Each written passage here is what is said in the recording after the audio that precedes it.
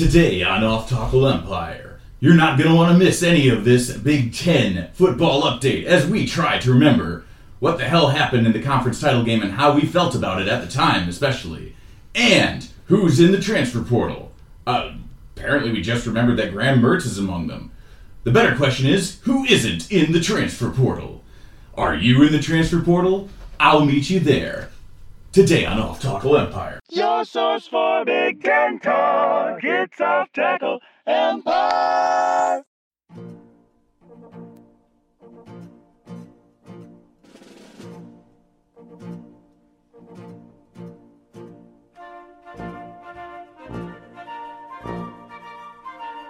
Welcome back to Off Tackle Empire, the last remaining feature I can still find time to do on Off Tackle Empire, the SB Nation Big Ten blog that continues to just kind of put out stuff. Are you telling me that you still do stuff for this blog other than this podcast? Because I haven't regularly written things in years. I mean, we have like 30 writers. So for one thing, even if I wanted to do something regular during the season, it'd get like 20 minutes of time at the top of that masthead before something else would push it down. Oh, I, Thumpasaurus, Illini correspondent, had 2 regular features coming in. One of them only ended up happening twice, and then another one I dropped as soon as I picked up another job. Infographics is incredible. Let's get that straight. Yeah, but it has to be the entries that I had this year. It has to be incredibly time consuming, and if the inspiration isn't there, I don't know how you fake it, because it, like, some of the shit you've come up with is just but anyway, in any case, that's Andrew Krzyzewski. He's yeah. from Michigan State correspondent, and of course neither of us had a particular dog. Well, actually, yeah, both of our trophy rivals played for the Big Ten title game. Played for the Big Ten title game. No, they played in the Big Ten title game. My team played for the Big Ten title game and lost. Anyway, Michigan 43, Purdue 22. Let's get the first and stalest of these news items out of the way as I pour myself a Winfight Tri-Brewster of the Week. Yeah. Flying Monkeys, The Chocolate Manifesto. This is going to be, I can see how dense this outline is. It is very, very dark because there is just an awful lot of text to get through, much like Twitter's apparently forthcoming 4,000 character limit. The dude literally just wants to make it Zanga again. Oh my god. Anyway, no. A 4,000 character Twitter limit. A 4,000 character Twitter limit is going to immediately create a demand for Twitter circa 2014.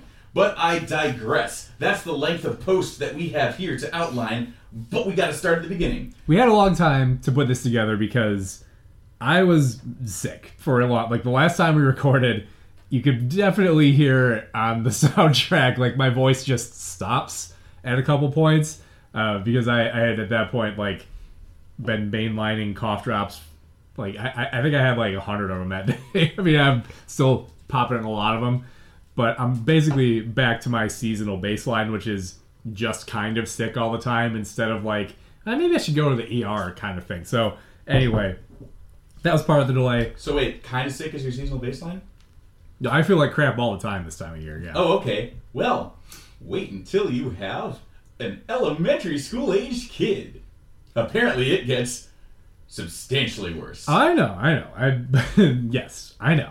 And that's the other part of it is I have now got this sleep schedule where it's kind of normal during the week, just crappier, but like the hours are the same. But then on the weekends, to try to give my wife some respite, I stay up with the kid and make sure that she doesn't make any noise, she isn't fed. So my wife goes to sleep at like 10 or 11 o'clock, and then I stay up until basically my marching orders are until she is exhausted 2 bottles, and then the next time after that she is demanding food, that's when I bring her upstairs and wake Chris up.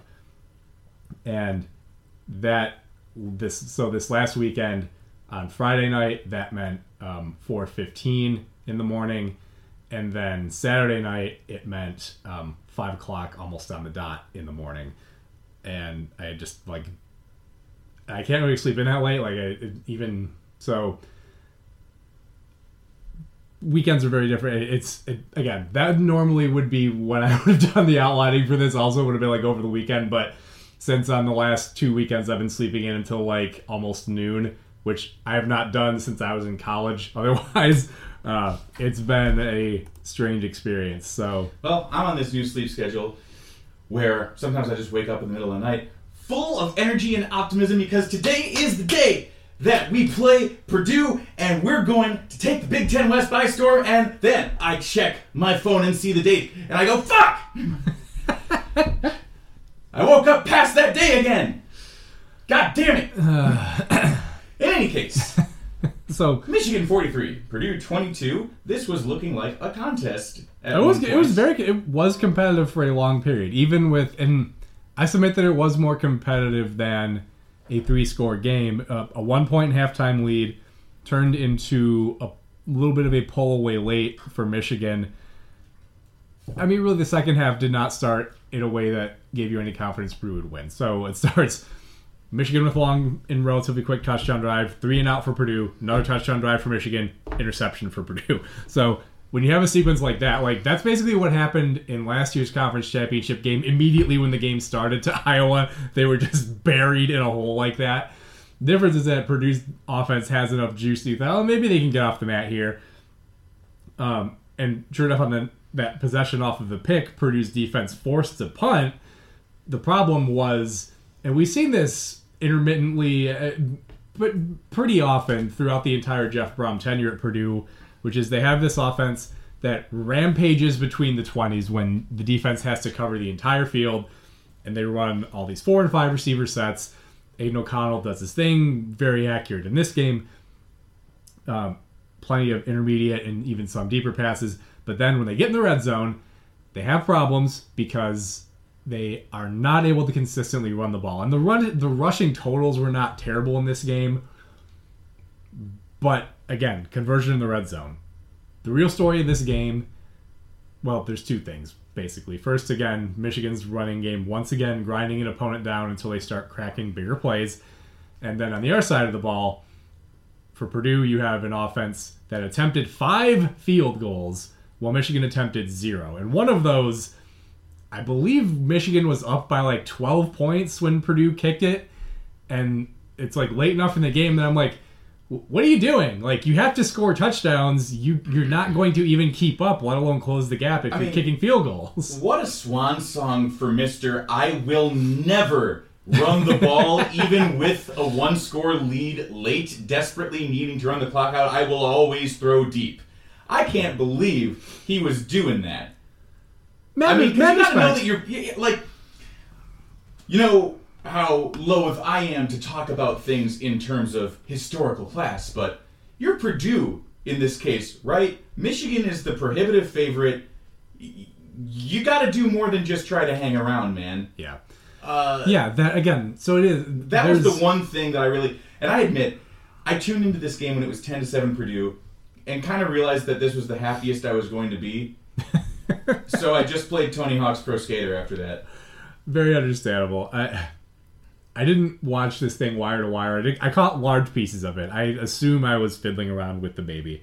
But missing chunks of it here and there, I think I was nonetheless able to pull this thing together from the box score. So anyway, Michigan with their first back-to-back conference title since 2003-2004. And of course, we remember what happened then is they had not only those 2 teams, but then a couple years later, another national title contender team. And then after that, they wandered in the desert for 15 fucking years. Let's go. That's the result we're looking for here. Cannot wait, because we'll get, again, like 2 more years. Harbaugh's going to get stale. He's either going to retire or be kind of forced out, or maybe the NFL will finally take his weird ass back. And then they're going to make 2 disastrous hires back-to-back, and they're going to spend the rest of time, their fan base, telling you those games don't count. So wait a second. The question is, what's the emerging power that Harbaugh will lose to at home in the FCS in his last season? You have to be an FCS team that's about to make the jump. It was a while after that for App State. Weber State feels fun. Because well, as long as they've got those long snapping problems fixed. Yes, I think the ones that led to them giving up 4 safeties in a game that they lost by 7.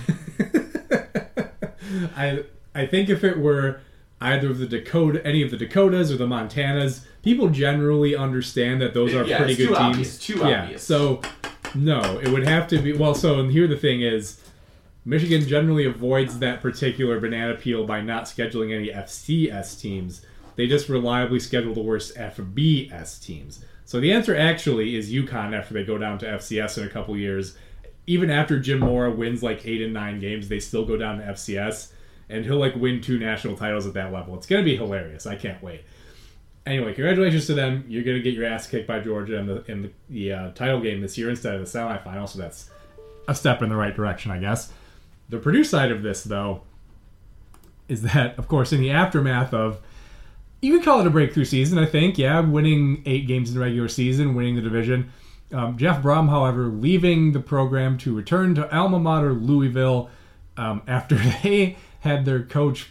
So really, a series of events set in place by Wisconsin firing Paul Chryst, because then they hire Luke Fickell, Cincinnati, in the weirdest decision I remember them making since Tuberville.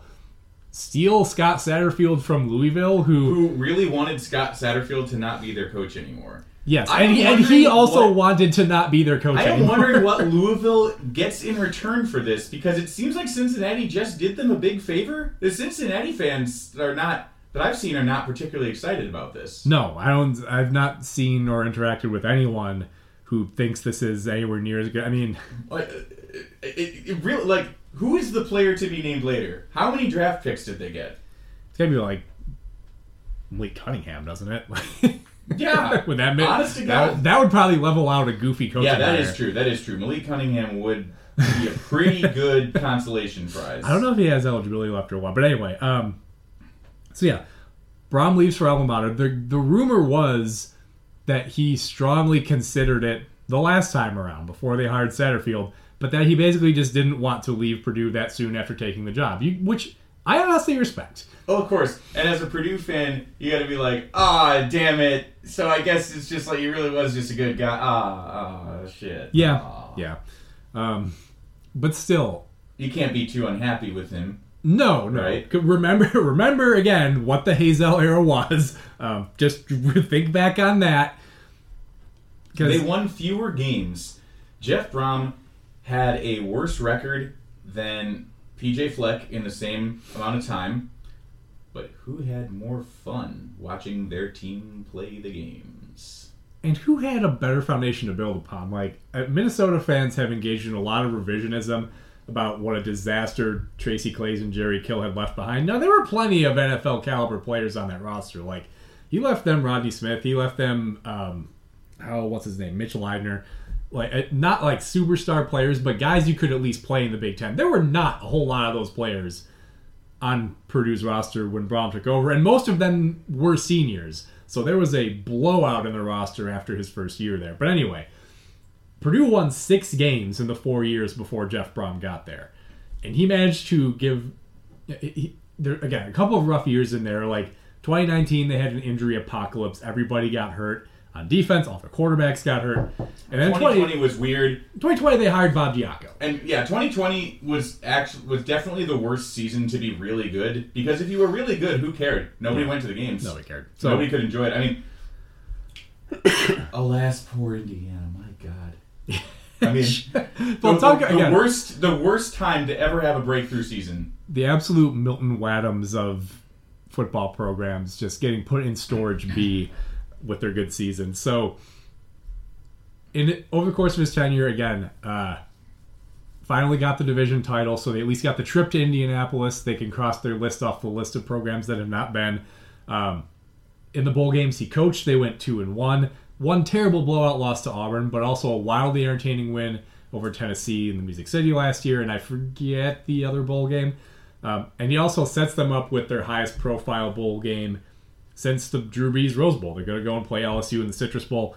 And again, he, as you mentioned, also did all of this, again, pretty darn good tenure at a program that was in a terrible position, hugely upgraded their roster, and did that while playing stubbornly fun football in a division where, by this season, 5 out of 7 teams are deliberately trying to play the most boring 9-6 games every single week. It sucks. It's terrible to watch.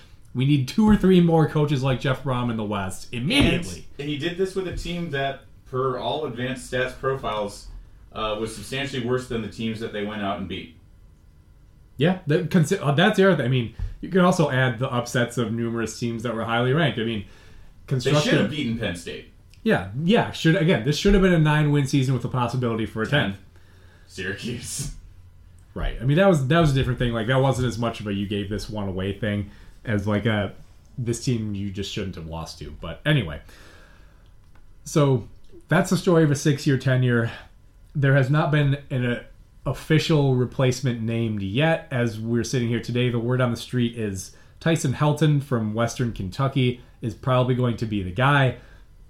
When when this story first came down and I outlined, I was spitballing. I'm like, all right, well, Jim Leonard obviously makes sense. You could look at John Summerall from Troy. I would have liked to see them go in the FCS direction, but the other thing is a lot of these group of 5 coaches that end up coming up were not too far in the past in the FCS themselves. So, wasn't Tyson Helton, correct me if I'm wrong, but wasn't he was he part of the Jeff Brown coaching tree? I'm going to have to look this up. Because he runs the air raid at Western Kentucky.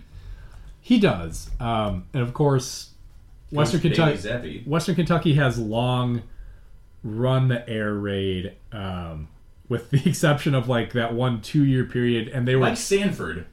Yeah. And they were terrible when they tried to do anything else. So, yes, he was the offensive coordinator and quarterbacks coach under Jeff Brown at Western Kentucky, 2014-2015. So that's a very, very reasonable replacement. That's,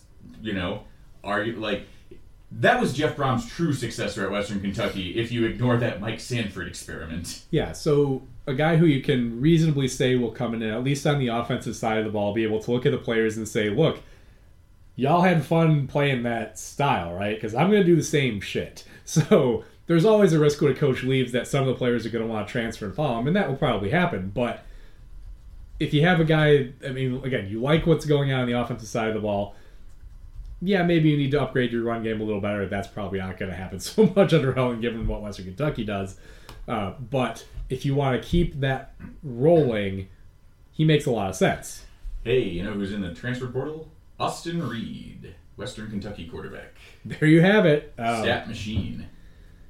And dual threat, too. A very different player than Bailey Zappi. Than Zappi or Aiden O'Connell is what I was going to say. Right of the other statuesque air raid guys that Brom has been playing. So you have a guy who Austin Reed's got wheels. And look, if you're having trouble running the ball between the tackles, well, why not have a quarterback who can scramble if the defense doesn't pay attention to him? So, anyway, nothing official yet. That looks like it's going to be the hire. Would make a lot of sense. There are also rumors about Ryan Walters being in the conversation. Now, look, my obvious interest aside, in that as an Illinois fan, I want him to rebuild the defense. If I'm a Purdue fan, even though he seems like he would be a pretty good head coaching candidate, as did Jim Leonard, do you want a defensive coordinator as the Purdue head coach? Do you really? I don't want a defensive coordinator as the Purdue head coach. You want to spend a couple years shifting your roster around until you're also shaped like Iowa? Is that what you want? I mean, or do you want to be fun?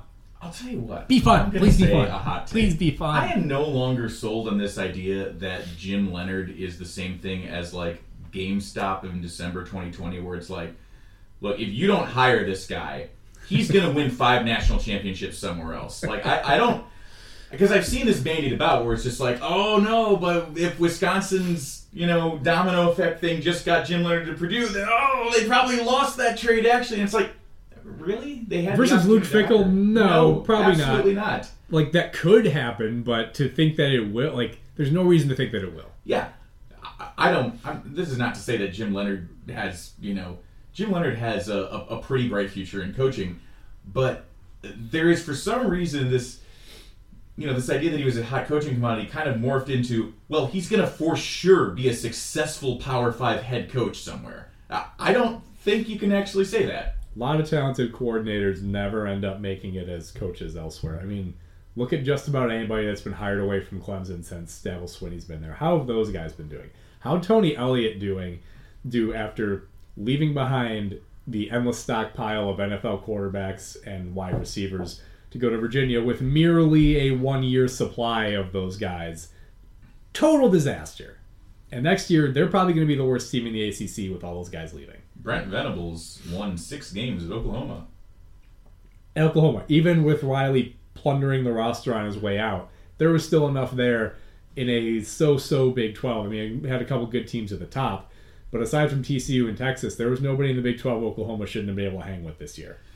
I will say this for Lincoln Riley. Of course, whether Caleb Williams certainly probably could go process of elimination, a worthy Heisman winner, but the reason people win the Heisman is because that's who the most writers want to write the story about them winning the Heisman. And Caleb Williams was, he revived USC with this coach who revived USC, and writers love to write about a program that was good being good again, right? So really, I think Lincoln Riley winning all those games at USC this year is not as big of an accomplishment as Clay Helton losing as many games as he lost at USC for as long as he did. I really think that is like, I mean, that's like, that is riding a bull until it just stops. And just gets tired. It should be idiot proof. I've seen this phrase thrown about referring to Ryan Day a lot, being born on third base. Being the coach of USC is like and having the tenure that Clay Helton did is like being born on third base and getting picked off 3 times to end the inning. Like that's the amount of advantage. I saw that you this posted about Lincoln Riley though. He was born on third base too, but he's still home. Well, yeah. So there you go. Make the most of the situation you're in. All right. So we'll continue with a quick spin through the other conference championship game results. Again, this was over a week ago, so not exactly news. Yeah, we already mentioned Caleb Williams, of course. Now 0-2 against Utah. Got absolutely blasted. Although again, we were discussing this, that there's so much of a tendency to discuss one quarterback beating another as though football is really just a game of American gladiators where they go out there in the field and like throw footballs at each other like they're playing dodgeball or something. Brock Purdy absolutely dominated Tom Brady yesterday. I mean, Tom Brady had no answer for him. Yeah, and then, other side of the ball, I just like Purdy absolutely shut Brady down when Brady had the ball. So all of which is to say that, yeah, USC got absolutely run over by Utah, but this is the second year in a row now where Utah there's been like another team that everyone's like, that's the Pac-12's opportunity to go to the playoff, and then Utah just beats them with a bunch of hammers twice in the span of a couple weeks. I don't understand why, I do understand why people keep continuing to disrespect Kyle Whittingham is because they want to see him continue to do this. Right? People just continue to refuse to take Kyle Whittingham, Utah seriously, and I just don't know why. No, it's because it's not a brand. Like they're not a brand the way that Oregon or USC is. And that's all. They have staying power. I mean, he's been good there for a long time, but that's all people want out of the Pac-12 is remember Matt Leinart, remember Reggie Bush, remember Joey Harrington. Like that's all people want is for the teams they remember being good to be good again. Well, again, we are simple creatures in a complicated world. Our brains demand patterns, and so all we want is for the uniforms that used to be good again. That's all people want. I submit to you this: college football is good when Illinois and Kansas are good. Take 2007. I rest my case. So TCU. USC. Hold on. Before we get to that, the other Friday night conference championship game result, our beloved Roadrunners complete one of the more dominant conference seasons in recent memory, meeping all over North Texas, who then turned around and fired their coach for losing in a conference title game. Unbelievable stuff. I mean, I thought Seth Luttrell was going to be, several Texas Big 12 jobs opened over the last few years. I thought Seth Luttrell was the top candidate there. The shine definitely came off of him a little bit. And it's true that even in a relatively weak conference, I probably would have expected a little more out of them the last couple of years. But again, it's not like North Texas is outspending the way that like Liberty does relative to the rest of the teams they play. Like like UTSA, for example, being in San Antonio is on a bigger talent vein. Like North Texas is in Denton, which is far out from Dallas. Like in a much more crowded spot. So I'm sure I've mentioned this on the podcast before, but North Texas has a legendary jazz program. I know. It's one of those crazy things that Football fans know them for two things. Didn't One they being the Mean Green. Didn't they shut it down? What? Or they might. I heard something. Are you about to tell me some like news on the order of like the ReliaQuest Bowl update that I got recently? I don't know if this is news.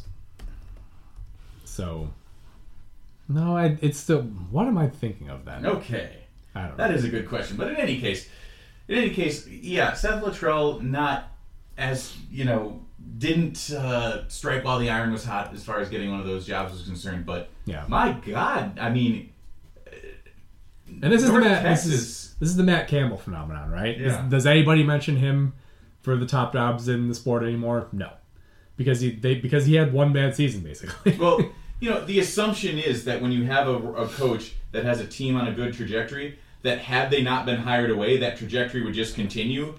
Yeah, right? no, I mean most of the time teams are buying high on a coach who has crested what will end up being the top of their wave at wherever they are. Like, Matt Rule had that stretch where he went, 1 win, like 7 wins, and like 10 wins. So it's like, well, had he not been hired away by Carolina, he would have won 3 or 4 titles by now. And then, yeah, exactly. No, that's just the assumption, and it's just when somebody, Matt Campbell, I think, genuinely wanted to stay at Iowa State as opposed to holding out for something even bigger. What a weird decision. Right? Speaking of Iowa State and that Big 12 championship game, though, Kansas State prevailed over TCU in overtime. Did not stop TCU from making the playoff, which was the correct decision.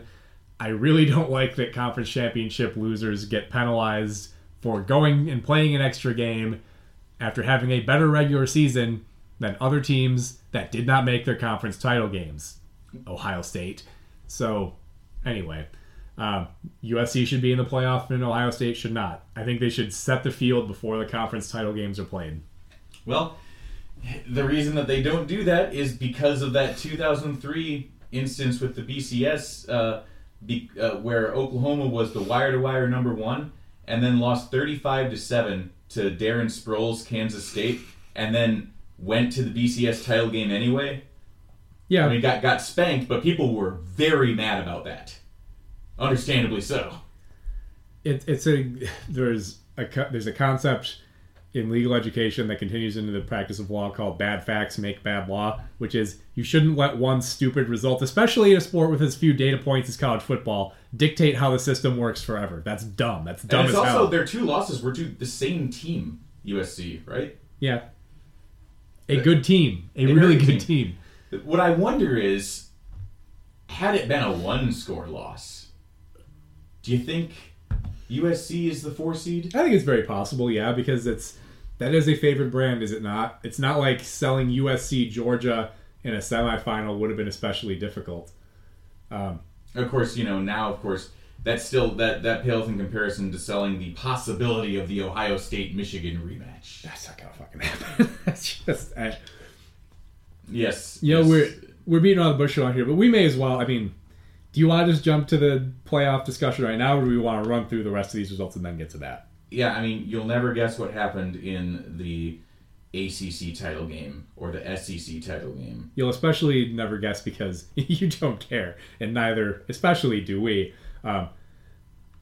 Only other thing in the conference title games that I wanted to make a note of was our mighty wave Tulane prevailing 45-28 over UCF, and Willie Fritz backed out of accepting the Georgia Tech job because they tried to make him leave without coaching out the season at Tulane. So he was like, fuck you guys, I'm not going then. I'm staying with my team and finishing this incredible season. What a beautiful thing. I've just always said that, that's how I would like to think that I would operate, that, hey, look, I will go and accept this job, but I get to announce it on my own terms. Nobody hears about it before my players, right? They're going to hear it from me. Yeah. And there was a leak. Yeah. And so he said, oh, deal's off. I can't trust you guys then. Screw you. Exactly. I'm out. Yeah. It's understandable, and it's just makes me like the guy even more. And so now, of all the bowls on the slate, perhaps the one that I have the strongest desire for a result in this year is for them to beat USC in the Cotton Bowl. Again, only thing that could have made me happier was I believe if LSU had won the SEC championship game, they would have gone to the Cotton Bowl. Which would mean that you played for the Tiger Rag Yes. in bowl game. Yes. Hey, speaking of rivalry games being resurrected as bowl games, you know which one was not resurrected? The Border War.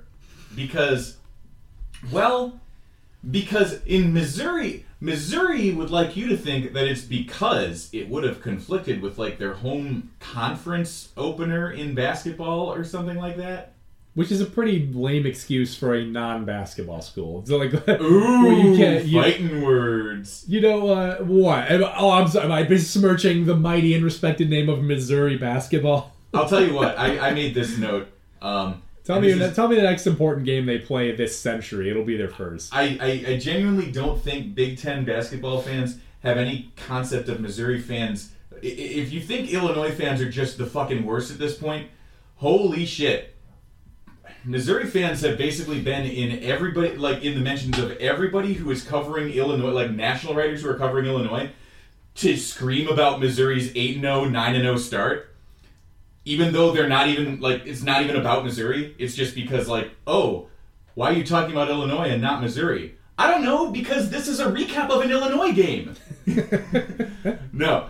And to that effect, absolute poverty Eli program. I had no idea they were 8 or 9. Or they're undefeated? Oh, I had no idea. They were until Kansas laid the smackdown on them. Yeah. You may recall this from that game. Eli Drinkwitz, who again was in the news recently because his team ducked Kansas in a bowl game. Again, ducked Kansas football in a bowl game. Was holding up a sign reading 5 level 1 violations. And I'm not going to lie, in a vacuum, that's pretty fun. But my God, he is the perfect football coach for Mizzou basketball fans because they will run their mouth until they will run their mouth like there's no tomorrow over literally nothing. And again, it doesn't count when they aren't good. As soon as they aren't good, they don't show up. There's 11,000 Illini fans there for the bragging rights game because that's half the capacity of the stadium.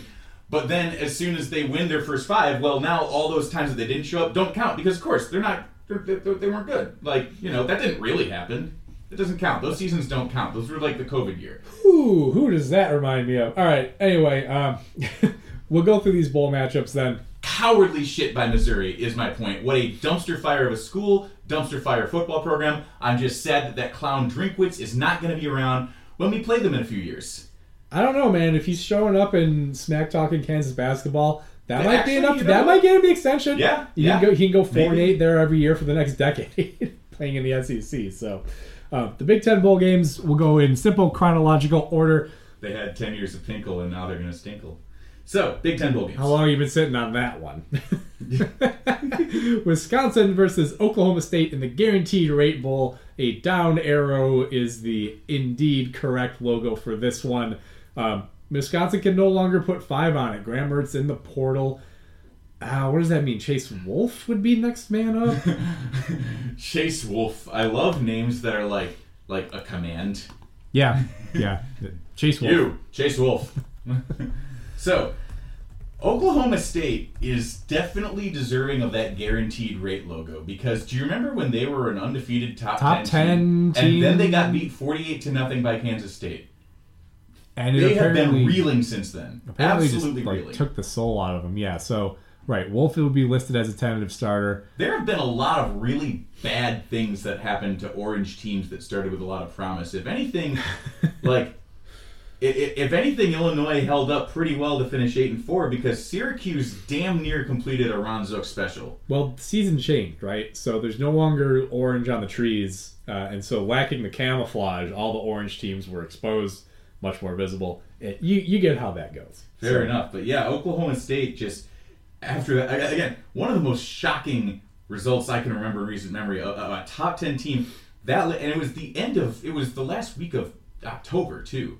Yeah. So, this isn't like, oh, this team is actually going to finish like 3-9, but they were ranked in the top 10 because they are Nebraska. No, it was they were like what 7-1. They lost by 3 to TCU, and they lost 40. They lost 3 of their last 4. They got blown out by Kansas the next week. They beat Iowa State. Then they lost to Oklahoma and West Virginia, neither of which are very good.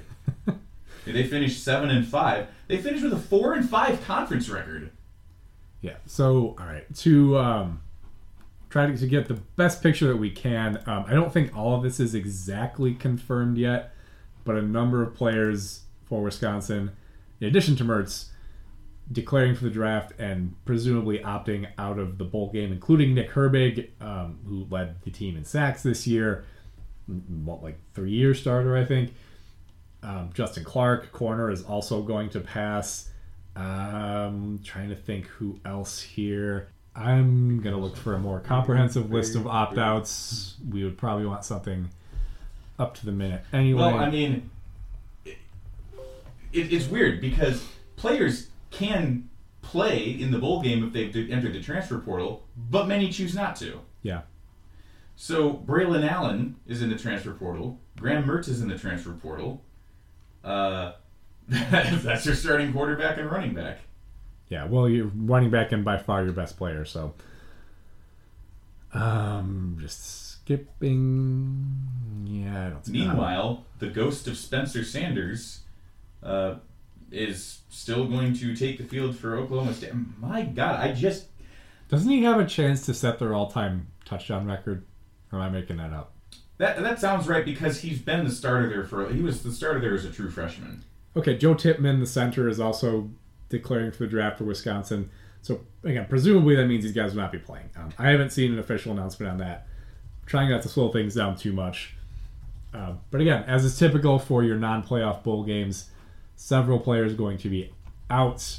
And we'll see what they look like with the last game of interim coach Jim Leonard, I believe. Wisconsin's defense and Oklahoma State's offense are of a similar caliber. Same is true for Wisconsin's offense and Oklahoma State's defense, which is to say that, I don't know, I guess it's this is probably likely to be a, 50 to 60 point scorer.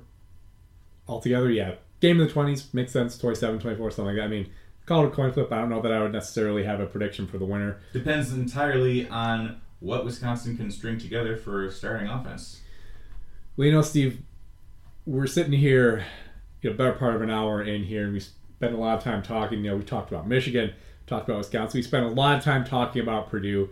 We haven't talked about the most important program in the Big Ten and what their postseason destination is, though. It's time for us to finally get along to the Minnesota Golden Gophers there, Steve. Playing Syracuse in Pinstripe Bowl. New York's the most important city in the world, so that's the most important bowl game on the slate. Very important that we talk now about the Gophers. Oh, yes. Minnesota is going to play Syracuse, and Dino Babers there was in East Central Illinois for a bit, and you may recall him for beating Clemson the one time, and also almost beating Clemson the one time and the other time. And such other games. Many similar instances of almost beating a team or not almost beating a team. And much like Minnesota, Syracuse was better than Purdue this year, and every other year. So the Pinstripe Bowl, once again being held in Yankee Stadium. I've not seen anything indicating that they put in heating coils under the field, so once again it's going to be a skating rink, being outdoors in New York in late December. That tends to work in favor of a team with a stronger ground game. I guess the question here is Garrett Schrader going to be able to come back and play? I don't know the answer to that. Let's see if I can find out. Well, the real question is Sean Tucker. The question is, to what extent will he be pleased with a 34? PL 34 SED. Will he, with his Magic Johnson-esque Twitter update a couple days after the game of what happened? Yes, Sean Tucker, who wears number 34, routinely gives updates on whether or not he was #pleased with the 34, with his performance and the team's performance. So we'll see how #pleasant with the 34 things are for him. Minnesota, of course, boasts what is statistically one of the better defenses in football, as we've repeatedly been told to mention. But their offense is Big Ten West. It's Big Ten West. I mean, it's a good running game, though. And again, this is a bowl that historically has favored the team that's able to better establish the run. All I can find is as of a few weeks ago, Garrett Schrader still didn't feel healthy, but that was when there were still games left, so it was in that context. I would think with the course of an additional full month, he would be able to play. I can't imagine he's going to be a serious candidate for the NFL draft. We'll see. We'll see, because when he got hurt, Syracuse's offense went from kind of wavering already to falling off considerably. Yeah, Syracuse, another team, another orange team that started with a lot of promise. I believe they started 6-0, lost a close one to Clemson, and finished 7-5. They again damn near went 6-0 to 6-6, pulled off one against a terrible Boston College team at the end, and here they are. To be perfectly honest, I think Minnesota is going to win this one going away. Yes, I would expect them to. I don't really know that there's a whole lot else to say about it. Other than that, of course, I think that Illinois might be getting new uniforms next year. So if you watch Minnesota versus Syracuse, it's going to look a lot like, Minnesota versus Illinois next year, because I assume the new uniforms that we get are going to be what Syracuse is wearing right now, because that's just what we do. Yeah, it really, really sucks that the Big Ten has to be tied to the Pinstripe Bowl because, our fans are cold enough as it is up here. Why don't you tie two teams, two conferences to the Pinstripe Bowl who don't ever have to deal with northern winters and who might want to, experience it, and also who might actually care about Yankee Stadium. Like you're making Minnesota fans who presumably also like the Twins go to Yankee Stadium. I'm just like every Big Ten fan whose team was eligible to go to the Pinstripe Bowl. I am glad that the hand of fate did not pull my team into that shit show. And, I guess that's about all I can say. Yeah, continue vamping a minute here. I've found what I think is a reasonably comprehensive list, so I'm if you recall, Iowa had that slip sliding away game against, I believe, Steve Adazio Boston College a few years ago where just the whole thing was frozen. Okay, so here's some other game notes then for the Pinstripe Bowl. So for Minnesota, again, remember, Tanner Morgan was out the last 3 games. It would, given what he has meant to Flex program there, you have to think if he's able to play, they will let him get out there one more time for the bowl game.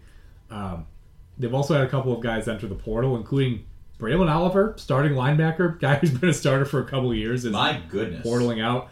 Michael Dixon, not quite as important, but a safety is into the portal.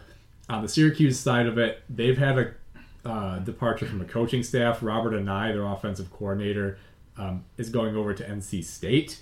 But that, however, I do remember seeing this now.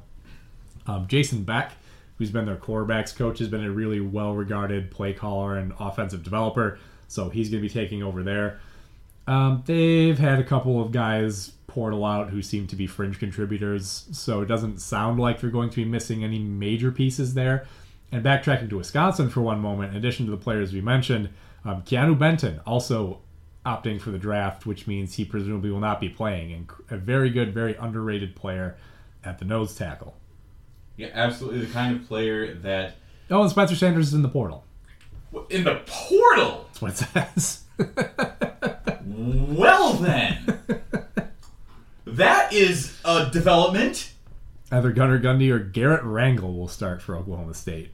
Also lost starting linebacker Mason Cobb, running back Dominic Richardson, and Trace Ford, and safety Thomas Harper. So their defense, which is already not very good this year, or was still decent, has lost a bunch of pieces. Can you imagine loving the Second Amendment so much that when your name is already, your last name is 60% the word gun, you name your kid Gunner?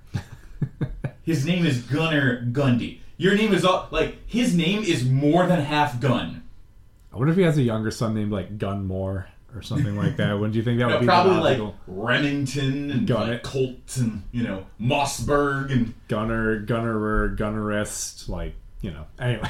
So Smith Gundy, Wesson Gundy. So sorry to backtrack there, but again, High Point Gundy. I outlined this like a week and a half ago and just wanted to make sure I'm not missing anything. And we were missing stuff. Kind of important that Oklahoma State starting quarterback is in the portal. So alright. Next up in chronological order, Pinstripe Bowl is on the 29th for anyone who wasn't sure about that. The following day, December 30th, Maryland, NC State in the Mayo Bowl. Oh, yeah. A really, really unfortunate oversight to not draft Brett Bielema's team to play in the Mayo Bowl. Yeah. But certainly one that they were banking on locals for this one. Because you have Maryland versus NC State. Those are some fan bases that are going to be able to make that journey to Charlotte. Games in Charlotte, yep. And Maryland, once again, does not have to play their bowl opponent's starting quarterback back-to-back. By the way, also playing former ACC opponents for second year in a row. Last year, Virginia Tech's entire quarterback room transferred, and Maryland won easily in the Pinstripe Bowl.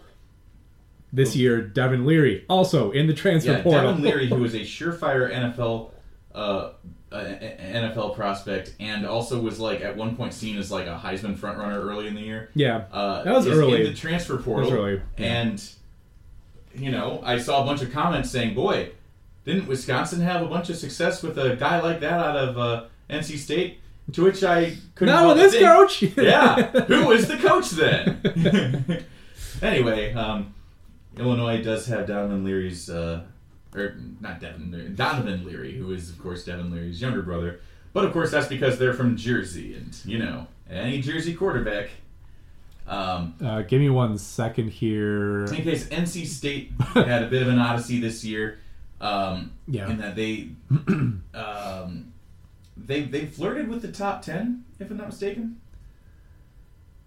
For a little bit. They might have been... It was one of those years where a lot of different teams were number 8, it felt like, and they just kept losing. All right. Okay, so as far as NC State goes, again, Leary is, not playing. Not clear if even the backup, MJ Morris, is going to be able to play. They're also missing their starting center. And then in terms of carousel news, Jamie Chadwell leaving Coastal Carolina for Liberty means that offensive coordinator Tim Beck is leaving NC State to be the head coach at Coastal Carolina.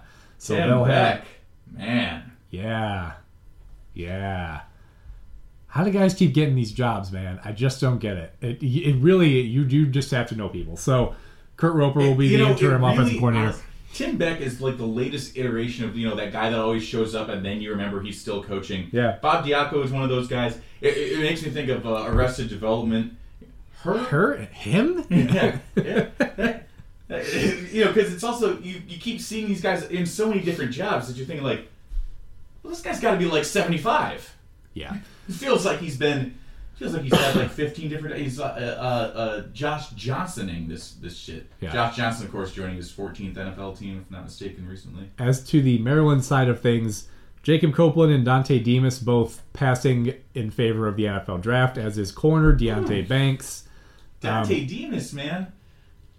I guess you gotta. He's been around for quite a while. He's older. Goddamn thing this year. I'm sure it was because of his injury last year. Yeah, seemed like he was still kind of missing a step, but I think they're going to have Rock Jarrett, though. Also losing linebacker Ahmad McCullough to the portal. So they're missing a few big pieces. Not as big as the starting quarterback, though. Maryland is definitely on the positive end of the missing pieces spectrum so far. NC State always has a couple of first, second round talents and then not much else supporting them. Yeah, it's at various positions. Right. I mean, they had Bradley Chubb a few years ago. If you go way back 15 years, Mario Williams. They've have plenty of guys. If there's some random defensive lineman at NC State, there's a non-zero chance he's going to turn into a first rounder. So, anyway, time to get to the good shit. Viewer discretion is advised. The following may contain adult situations. New Year's Eve, Iowa, Kentucky. New Year's Eve. Music City Bowl. Music City Bowl. Iowa starting their third string quarterback. Kentucky starting their backup off of two offenses that were already terrible. Not to mention the rematch of a game that already happened in 2022. A game that happened this year. They played in a better bowl game this year, and the Music City chose to rematch them. And it was ultimately won by a big play from Wan'Dale Robinson, who is now in the NFL. Yeah, he's gone. Let me see. Who were we missing from this game aside from Will Levis and Spencer Petras. And Alex Padilla. So let me scroll down here. So this will else? presumably be the only game of the Joey Levis era? Presumably, because of course Cade McNamara is transferring in from Michigan, and And bringing a tight end with him.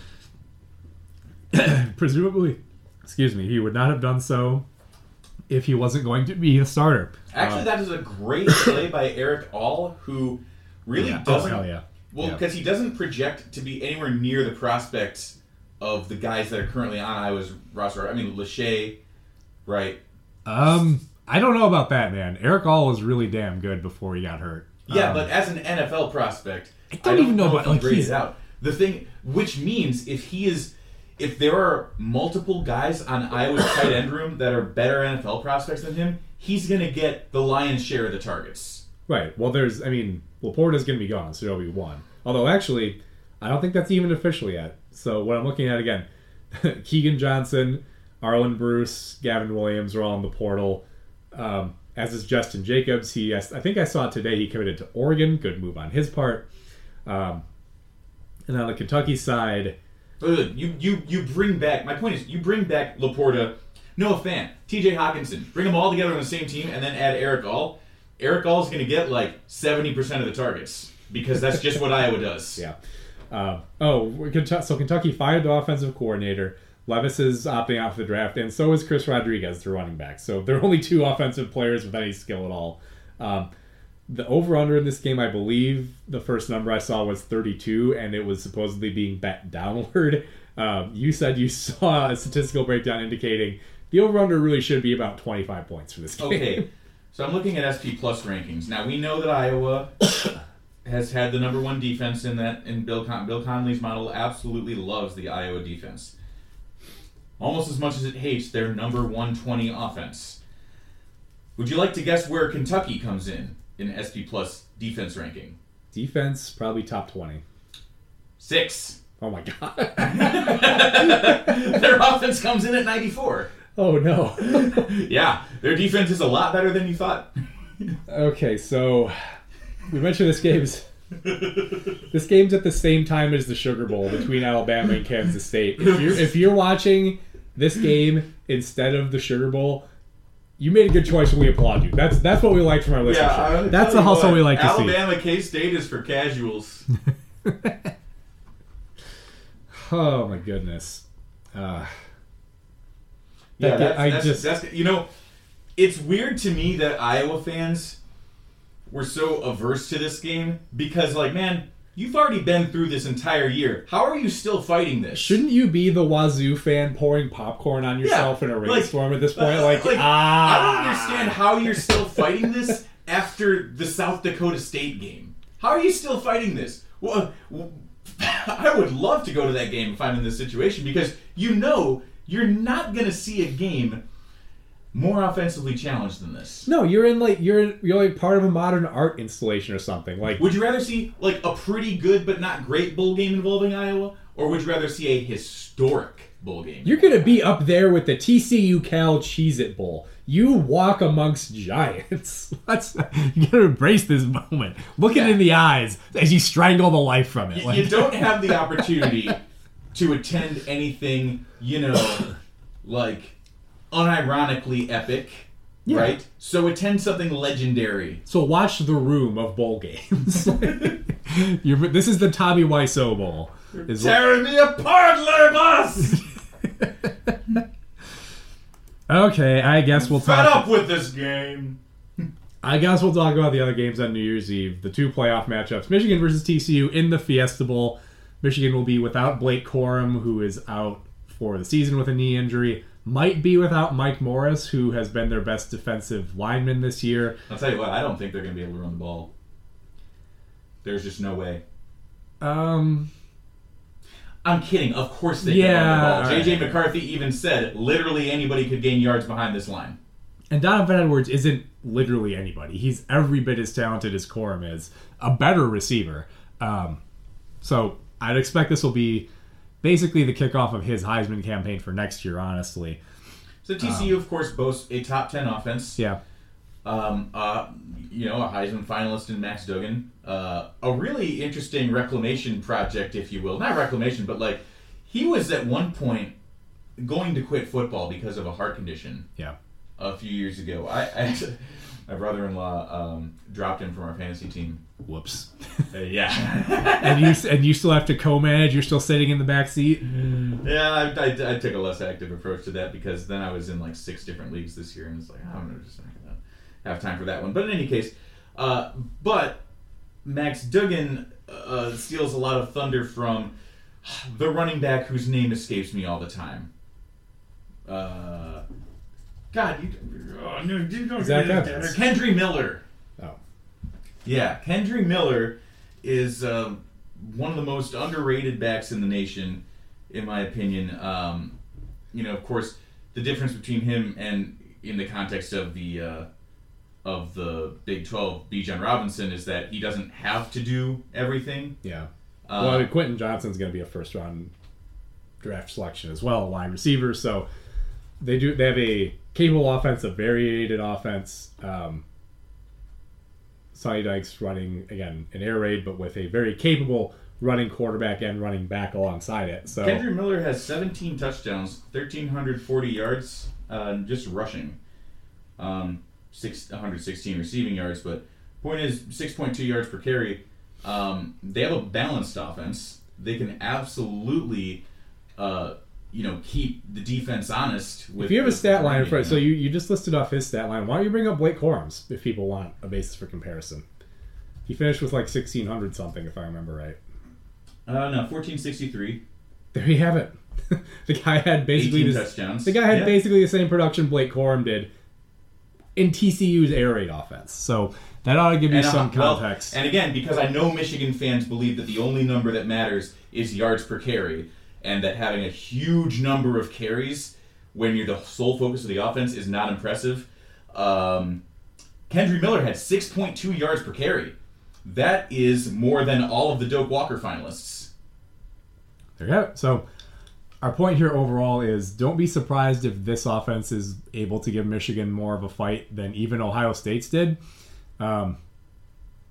Because they are balanced. Yes. Ohio State, and it doesn't make a lot of sense why Ohio State can't run the ball outside of just... Their running backs were both hurt this year. That's something, but I think it's just kind of not a philosophical focus. Like, it's just not a thing that they want to do. It's that their coach doesn't want to run the ball. I think that's really what it comes to.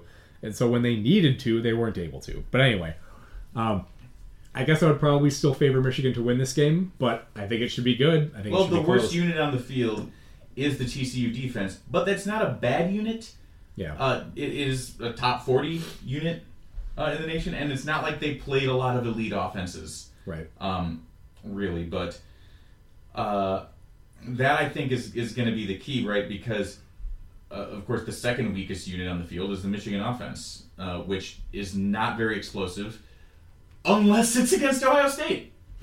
It's right. Like, outside of that game, it really has not been a particularly explosive offense. And contrary to what you may be inclined to think if you're a Michigan fan, it's not like you turned to some secret page in the playbook and opened all the secret Ohio State stuff that you've been holding back with this, high school offense that you ran most of the year. That ain't what it was. It was Ohio just State your just stuff. over-pursued. Yeah, your stuff works. And again, you left plenty of cutback. Ohio State dialed up the NFL blitz, suicide blitz play all the time, and it never got home. Yeah. In terms of Ohio State, their matchup with Georgia, look, this is your result for backing into a playoff spot that you didn't earn. You get to play Super Michigan. Because that's really what Georgia is they're everything that Michigan is and intends to be, except a couple notches more talented. Well, and their quarterback comes from humble beginnings. Sure. And Stetson Bennett will probably go about 16 for 19 for 185 yards and 4 touchdowns in this game. Like, that's how this one will probably go. And be named the MVP. In terms of... The thing is, with Ohio State, like, they were in this spot once before, weren't they? True enough. Yeah, so I guess I don't know how you compare this Ohio State team to the one that got into the playoff without playing the title game for the conference. If TreVeyon Henderson is healthy, he's every bit as talented as Zeke Henderson ever was. Or Zeke Elliott ever was, rather. And they're all the same. but his health is uncertain. So is Mayan Williams. If Ohio State is one-dimensional against this Georgia defense, Stroud will be dead by halftime. Yeah, there's certain. It feels like Ohio State has to play a lot closer to their upper limit than Georgia does to win this game, because the odds, in my opinion, the odds of getting 31-0 again are higher than the odds that Ohio State wins. Much better than a win or even a tight game. I think a blowout in Georgia's favor is probably the most likely result. But that's really more about Georgia than it is about Ohio State, because again, they were head and shoulders above every other team in the Big Ten except one this year. I mean, Oregon, of course, fumbled a bag, but was at one point a playoff contender before, of course, doing that thing that Oregon just can't stop doing. And Georgia dismantled them. Georgia played a healthy Hendon Hooker and took Tennessee to the woodshed in ways that I think were shocking to a lot of people. Yeah. Okay, so enough talk about the playoff. We'll get now to kind of a heavy topic, honestly, one that we've not brought up just yet. We're sitting here recording the evening of the 12th. It's now been a little more than 24 hours. Like, this news came out last night, if I remember correctly, that Mississippi State head coach Mike Leach had a massive heart attack with other related complications and health issues, hospitalized in critical condition. Everything that is coming out, which is not a whole lot and not from official sources, is that he's not going to make it. A true great in the coaching world. His influence on the sport is really hard to overstate, especially in the college game. If you are to think about any of the offenses that you like watching, how about Sonny Dykes at TCU? How about Lincoln Riley at USC? The whole Big 12 in the 2000s. Yes, all of the best passing offenses you can come up with from the last 15 to 20 years were either guys who were directly coached by Mike Leach or who learned it from somebody who learned it from him. How about Patrick Mahomes in that Texas Tech offense? The the best, Cliff the most Kingsbury, fun 5-7 team ever. The Lincoln Riley Oklahoma teams. The late stage Mac Brown teams that could sling it. Yeah, well. Brown's offensive coordinator now is a Leach disciple. Of course, and also one of the few genuinely interesting people in a sport where most guys are determined not to do or say anything that will get them looked at. It's because there are a lot of people that Mike Leach rubs the wrong way. Yes, he had his bad moments, no question about that. There are a lot of people that don't think that his style is really relevant anymore, his personal style. If we're going to take the most toxic version of Mike Leach, there is still no denying his influence on the game strategically, which was not only something that, because not every innovation makes the game fun. No. He opened up the passing game to an extent, and it goes all the way back to Tim Couch at Kentucky. You know what the other biggest innovation in major sports was in the last 10 years? The shift in baseball. Yeah. That's what you usually get when you get innovations, is somebody... You get Nick Saban destroying the SEC. Yeah, you get early Nick Saban. You get somebody using a computer to find the most brutally efficient way to win it. No, that's not. That's you never get been the Tampa Bay Lightning 1-3-1. Yeah, that's never been what this has been about. So, personally, for me, when I found out we were playing Mississippi State, I was so excited because I have always been a huge Mike Leach fan, and I was going to get to see the dude in action. I always made a point to watch their games whenever I could because, first off, sometimes they just get completely waxed, but, whenever I played video games with football, Mike Leach's style was kind of always what I wanted to do, which is, why not just pass it all the time? Right? That's fun. And second, because there was a decent chance that Mike Leach was going to do something kind of funny on the sideline. Do you remember that time at Washington State when one of his assistants was just holding up the "Go for 2" sign in front of him, and he just like combatively folded his arms and pretended not to see the guy? I mean, I was going to get to see this in person against my team in a January 2nd Florida Bowl. I can't believe that 24 hours later here we are. I mean, it's a terrible loss. because even if he pulls through, I feel like he might not coach again. He was reportedly without oxygen for several minutes. Right. It seems like it would be a very difficult recovery, so I certainly don't expect to and I don't know what Mississippi State will do as a program. Obviously, it totally changes. It makes this game a lot less fun, to be perfectly frank, and that's obviously far from the casualty that matters in this equation. But from a game standpoint, Mississippi State has had a lot of important players enter the transfer portal, including their leading receiver, Ra Thomas. He declared for the draft, right? Yeah, so did their best corner, Emmanuel Forbes. Yes, who I think either was a Thorpe finalist or was a semifinalist. Semifinalist at least. I don't remember if you... I haven't heard anything about Illinois opt-outs other than that Art Sitkowski is apparently done playing and apparently is going to be a coach for Illinois next year, so that's interesting.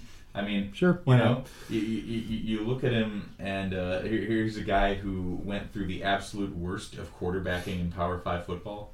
Yeah. And perhaps he can use this pain to prevent somebody else from experiencing it. So I don't know what's going to happen with this game. At the moment, yes. It's scheduled to be Illinois and Mississippi State. It would not be surprising if Mississippi State ends up declining to play. Other alternatives would include perhaps Vanderbilt being a possible replacement. But anyway, I haven't looked too much into it because, again, this is very sudden. Yes. This has happened very quickly, and it's just... God, it's hard to process. The amount of this guy's rants I have memorized, whether they just be offhand, because ultimately one of the reasons that Mike Leach did his media rants is because he didn't really feel like getting into the X's and O's of football that much with people in a situation where he was coaching. Yeah. But 99% of coaches will either be a douche or just Ron to Cincinnati.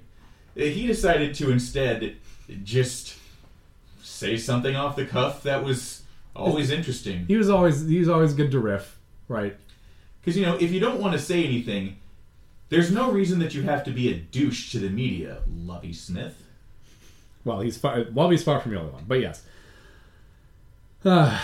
So, yeah, this was... I am going... I have my travel booked to this game. I've never been to an Illinois Bowl game before, and God, I was going to get to see my favorite coach that doesn't coach for Illinois play, on the sidelines. I mean, I was probably going to spend, a good third of the game just, watching this dude. Yelling at Mike Leach. No, I would never. Steve,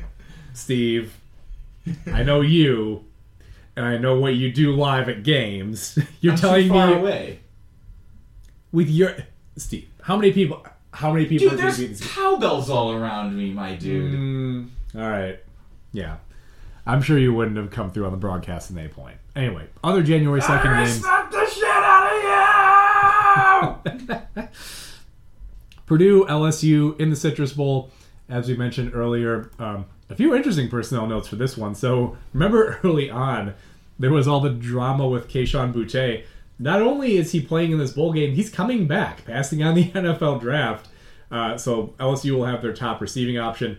Not clear if Jaden Daniels is going to be able to play. He was injured against Texas A&M. And they're also going to be without edge rusher B.J. Ojolari, who is heading off to the draft. On the Purdue side, minor problem. Jeff Brom is leaving. Not going to be coaching this game. Really? Same thing with defensive coordinator Ron English. Not going to coach in this game either. Well, why exactly? I mean, is it just you got to get recruiting? That's probably the big part of it, yeah. Signing day's barely a week away now. My respect for Willie Fritz is just boundless. Mm-hmm. Interestingly enough, what that means is interim head coach Brian Brom. Brian Brom is 1-0. They do have a couple of major pieces, though. Spencer Holstegen, the left guard, entering the portal, starting left guard. Wow. And Corey Trice is not going to play in this game. He is heading to the draft, their top corner. So a couple of important starting pieces. Well, look, Brian Brom once sat behind Brett Favre in Green Bay, so he knows how to steal from people in the South. In other words, I expect a lot of turnovers. Yeah. I really have no earthly idea what to expect from this game. I mean, I expect LSU to win by sheer talent advantage. It's decisive, but there's occasionally... And, well, not just sheer talent advantage. Also, Purdue doesn't have Jeff Brom. That's true. Like that...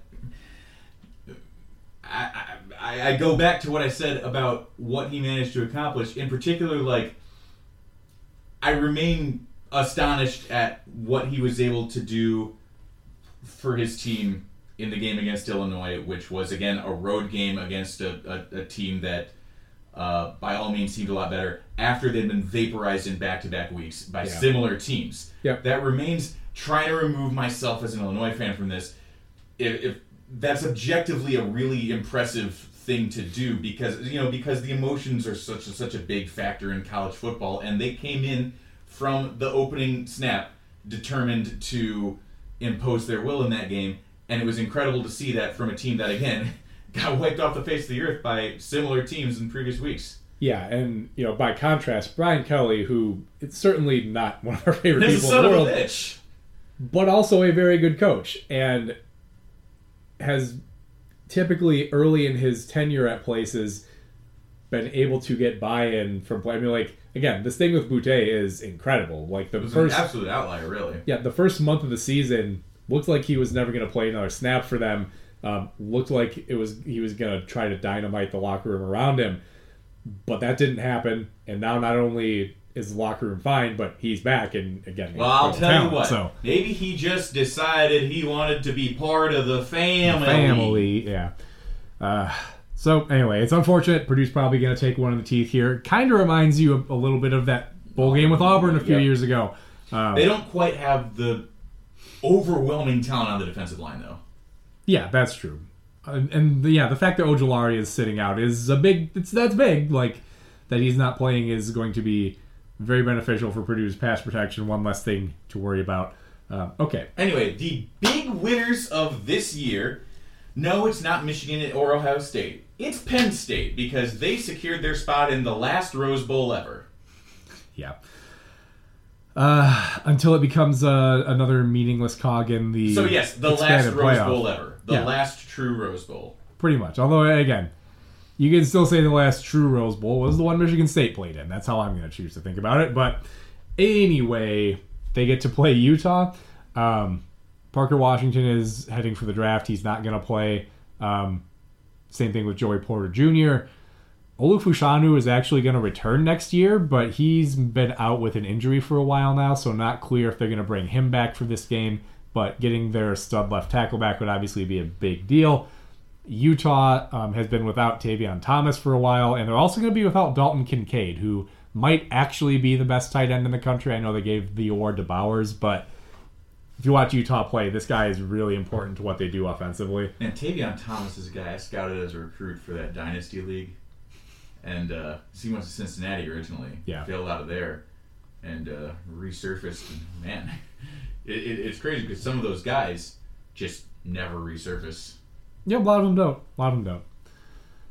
So, that's it for the Big Ten slate of bowl games. It's a tough one, honestly. I gotta say, like, we already said this, but God, it is long past time to put some respect on Utah's name, because they've been consistent, they have staying power, they've been a consistent giant slayer, but not in the way that Purdue has, right? Where, like, then they lose a bunch of games that they, really kind of have no business losing and never really elevate that. I mean, Utah, you expect to be ranked at the end of the season all the time. They're playing in their second straight Rose Bowl. They've got a Lamar Jackson stunt double starting for the Ravens. How about that? I mean, they put good players into the league. Yeah. They, to my point about Tavion Thomas, they do have a tendency to get more out of their players than, to absolutely get the most out of the players that they have. Remember, Zach Moss was not a superstar recruit. No. I mean, I just continue to be so impressed with what Utah has. I mean, Utah has been the single most successful. No, until TCU actually. Yeah. TCU this year, you could say that Utah had been the single most successful jump up from a group of five, but TCU's I think, taking the title this year. Yeah. So, to wrap up our bowl season preview here, I spotlighted a few other games that I thought would be of some interest. First, right at the beginning of bowl season, on the 17th, the Fenway Bowl, Cincinnati versus Louisville. So, one thing, of course, is that these used to be conference rivals in the Big East. It played for the Keg of Nails, a fantastic trophy game, which I don't think is usually when teams play in a bowl game like this, they don't put the trophy on the line, which is a shame and a mistake, that's I think. Bullshit. It's you know what it is? It's because the bowl organizers don't want the teams ignoring their shitty corporate produced trophy in favor of sprinting to the sideline for the trophy they actually want. So anyway, that's part of this. But of course, as you mentioned earlier, Cincinnati just took Louisville's head coach, and Louisville has kind of been trying to get rid of him. So what is the vibe in this game? It's going to be very weird, and because it's in a baseball game, they're on the same sideline, both of these teams. So Scott Satterfield should be made to attend this game and sit on the sideline. They should make him sit at the 50. Yeah. Make him sit between the teams. In a lifeguard chair. Just put him in a goddamn lifeguard chair. Put him in the Booger McFarland. Make him do commentary on the game. Yeah. Scott Satterfield should be made to attend this game. Anyway. So basically, it'll be a surprise if there isn't a big fight on the sideline in that game. Other bowls of interest, the Myrtle Beach Bowl, December 19th, not because it's going to be interesting, but it is Marshall versus UConn. UConn in a bowl in year one. Hell yeah, Jim Mora. Again, we talked about Hazel at Purdue. We've talked about Jim Mora's season at UConn a lot this season because it's been incredible that he wasn't a finalist for the Heisman is an absolute crime. Or the Heisman, the Coach of the Year award, the coaching Heisman, whatever you want to call it. I'm tired, man. I ain't slept. Hey, this is a rematch of UConn's last bowl, after which they fell into the shadow dimension and won 10 games in 6 years since they last appeared in a game. Bob Diaco. Yeah, somehow dragged them to a bowl against this same Marshall team while inventing the Civil Conflict Trophy. Oh my God, what an era! The 2015 UConn Huskies were truly one of the most charmed teams that ever took the field. Well, we are absolutely not deep diving on 2015 UConn football. Also of some interest to us, of course, is the Quick Lane Bowl here in Detroit, as per usual, the day after Christmas to make sure nobody goes. And no, not just the day after Christmas. Noon Eastern the day after Christmas. I think it's a 1 o'clock kickoff this year. The thing is, I have to head back from the Chicago suburbs the day after Christmas, but I'm not going to come back to make, if it were at... You're not going to get up at 5 to make it back to this game. If it were at 4 o'clock, I would actually probably go. Right?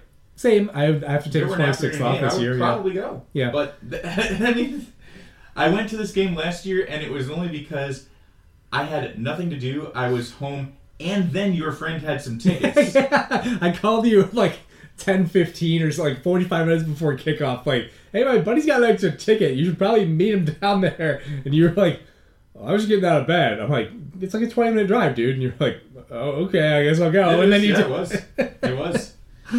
Yeah. I mean, yeah. The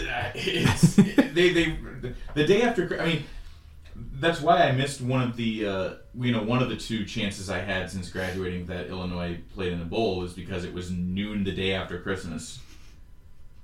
Yeah. But another very unlikely participant here, Jerry Kill's New Mexico State Aggies, and probably making a bowl despite spending most of the season as one of the 10 worst teams in all of FBS. So. Good for them. Again. And also spending some time putting the fear of God into Jimbo Fisher's Texas A&M Aggies. Aggie on Aggie crime, man. That's all it was. Two other games that I highlight because I think will actually be interesting games, not because of a sicko angle like the ones I've pursued so far. The Holiday Bowl, Oregon versus North Carolina, two high-powered offenses, Drake May and Bo Nix. There's going to be some offense in this one. UNC in particular plays no defense at all. Oregon is definitely offensively oriented. Their defense is a little bit better than UNC's, but still, probably going to be a high-scoring shootout on paper. And also, what you mentioned earlier, the Cotton Bowl. Let's see if Tulane can finish off what's been an absolutely incredible season and turn Willie Fritz into pretty close to the top of our list of dudes we respect. Man, in theory, USC's got the talent to absolutely run them out of the building. And this is this kind of situation where, again, you put Willie Fritz's bag against the wall and he's got to reach deep into the bag. When does this game start? And I'm going to be outplayed if it's late enough. God damn it, I'm coming back the day of. Oh, my God. So this game is on the second. Kickoff is Cotton Bowl, 1 p.m. Well, I don't know. Maybe I'll have a game. Maybe I won't. That's at like this. That's at like the same time as your bowl. Like, yeah. Well, depending on if it happens, we'll see. Well, I think maybe they'll have it on another screen in there. Like I said, they should have done. They probably. During the back I doubt it. At the venue, I doubt it. No, and you say whether your bowl, like, they're not going to cancel your bowl if Mississippi State decides not to play. They'll find someone else. Yeah. Illinois will still be at Raymond James Stadium in Tampa at noon on the 2nd. For sure.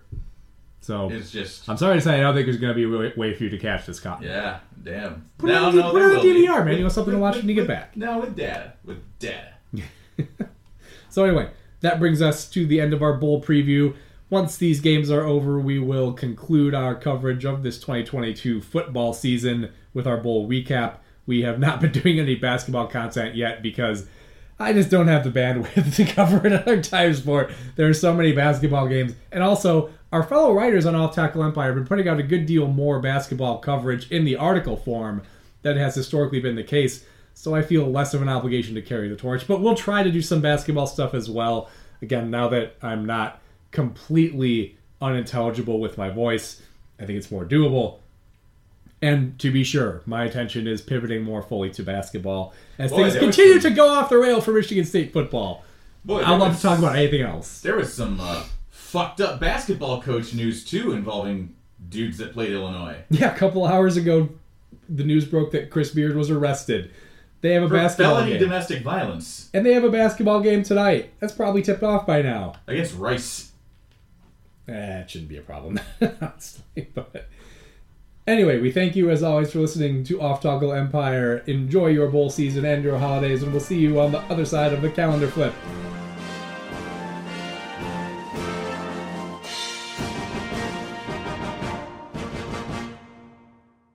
Your source for Big Ten talk. It's Off Tackle Empire.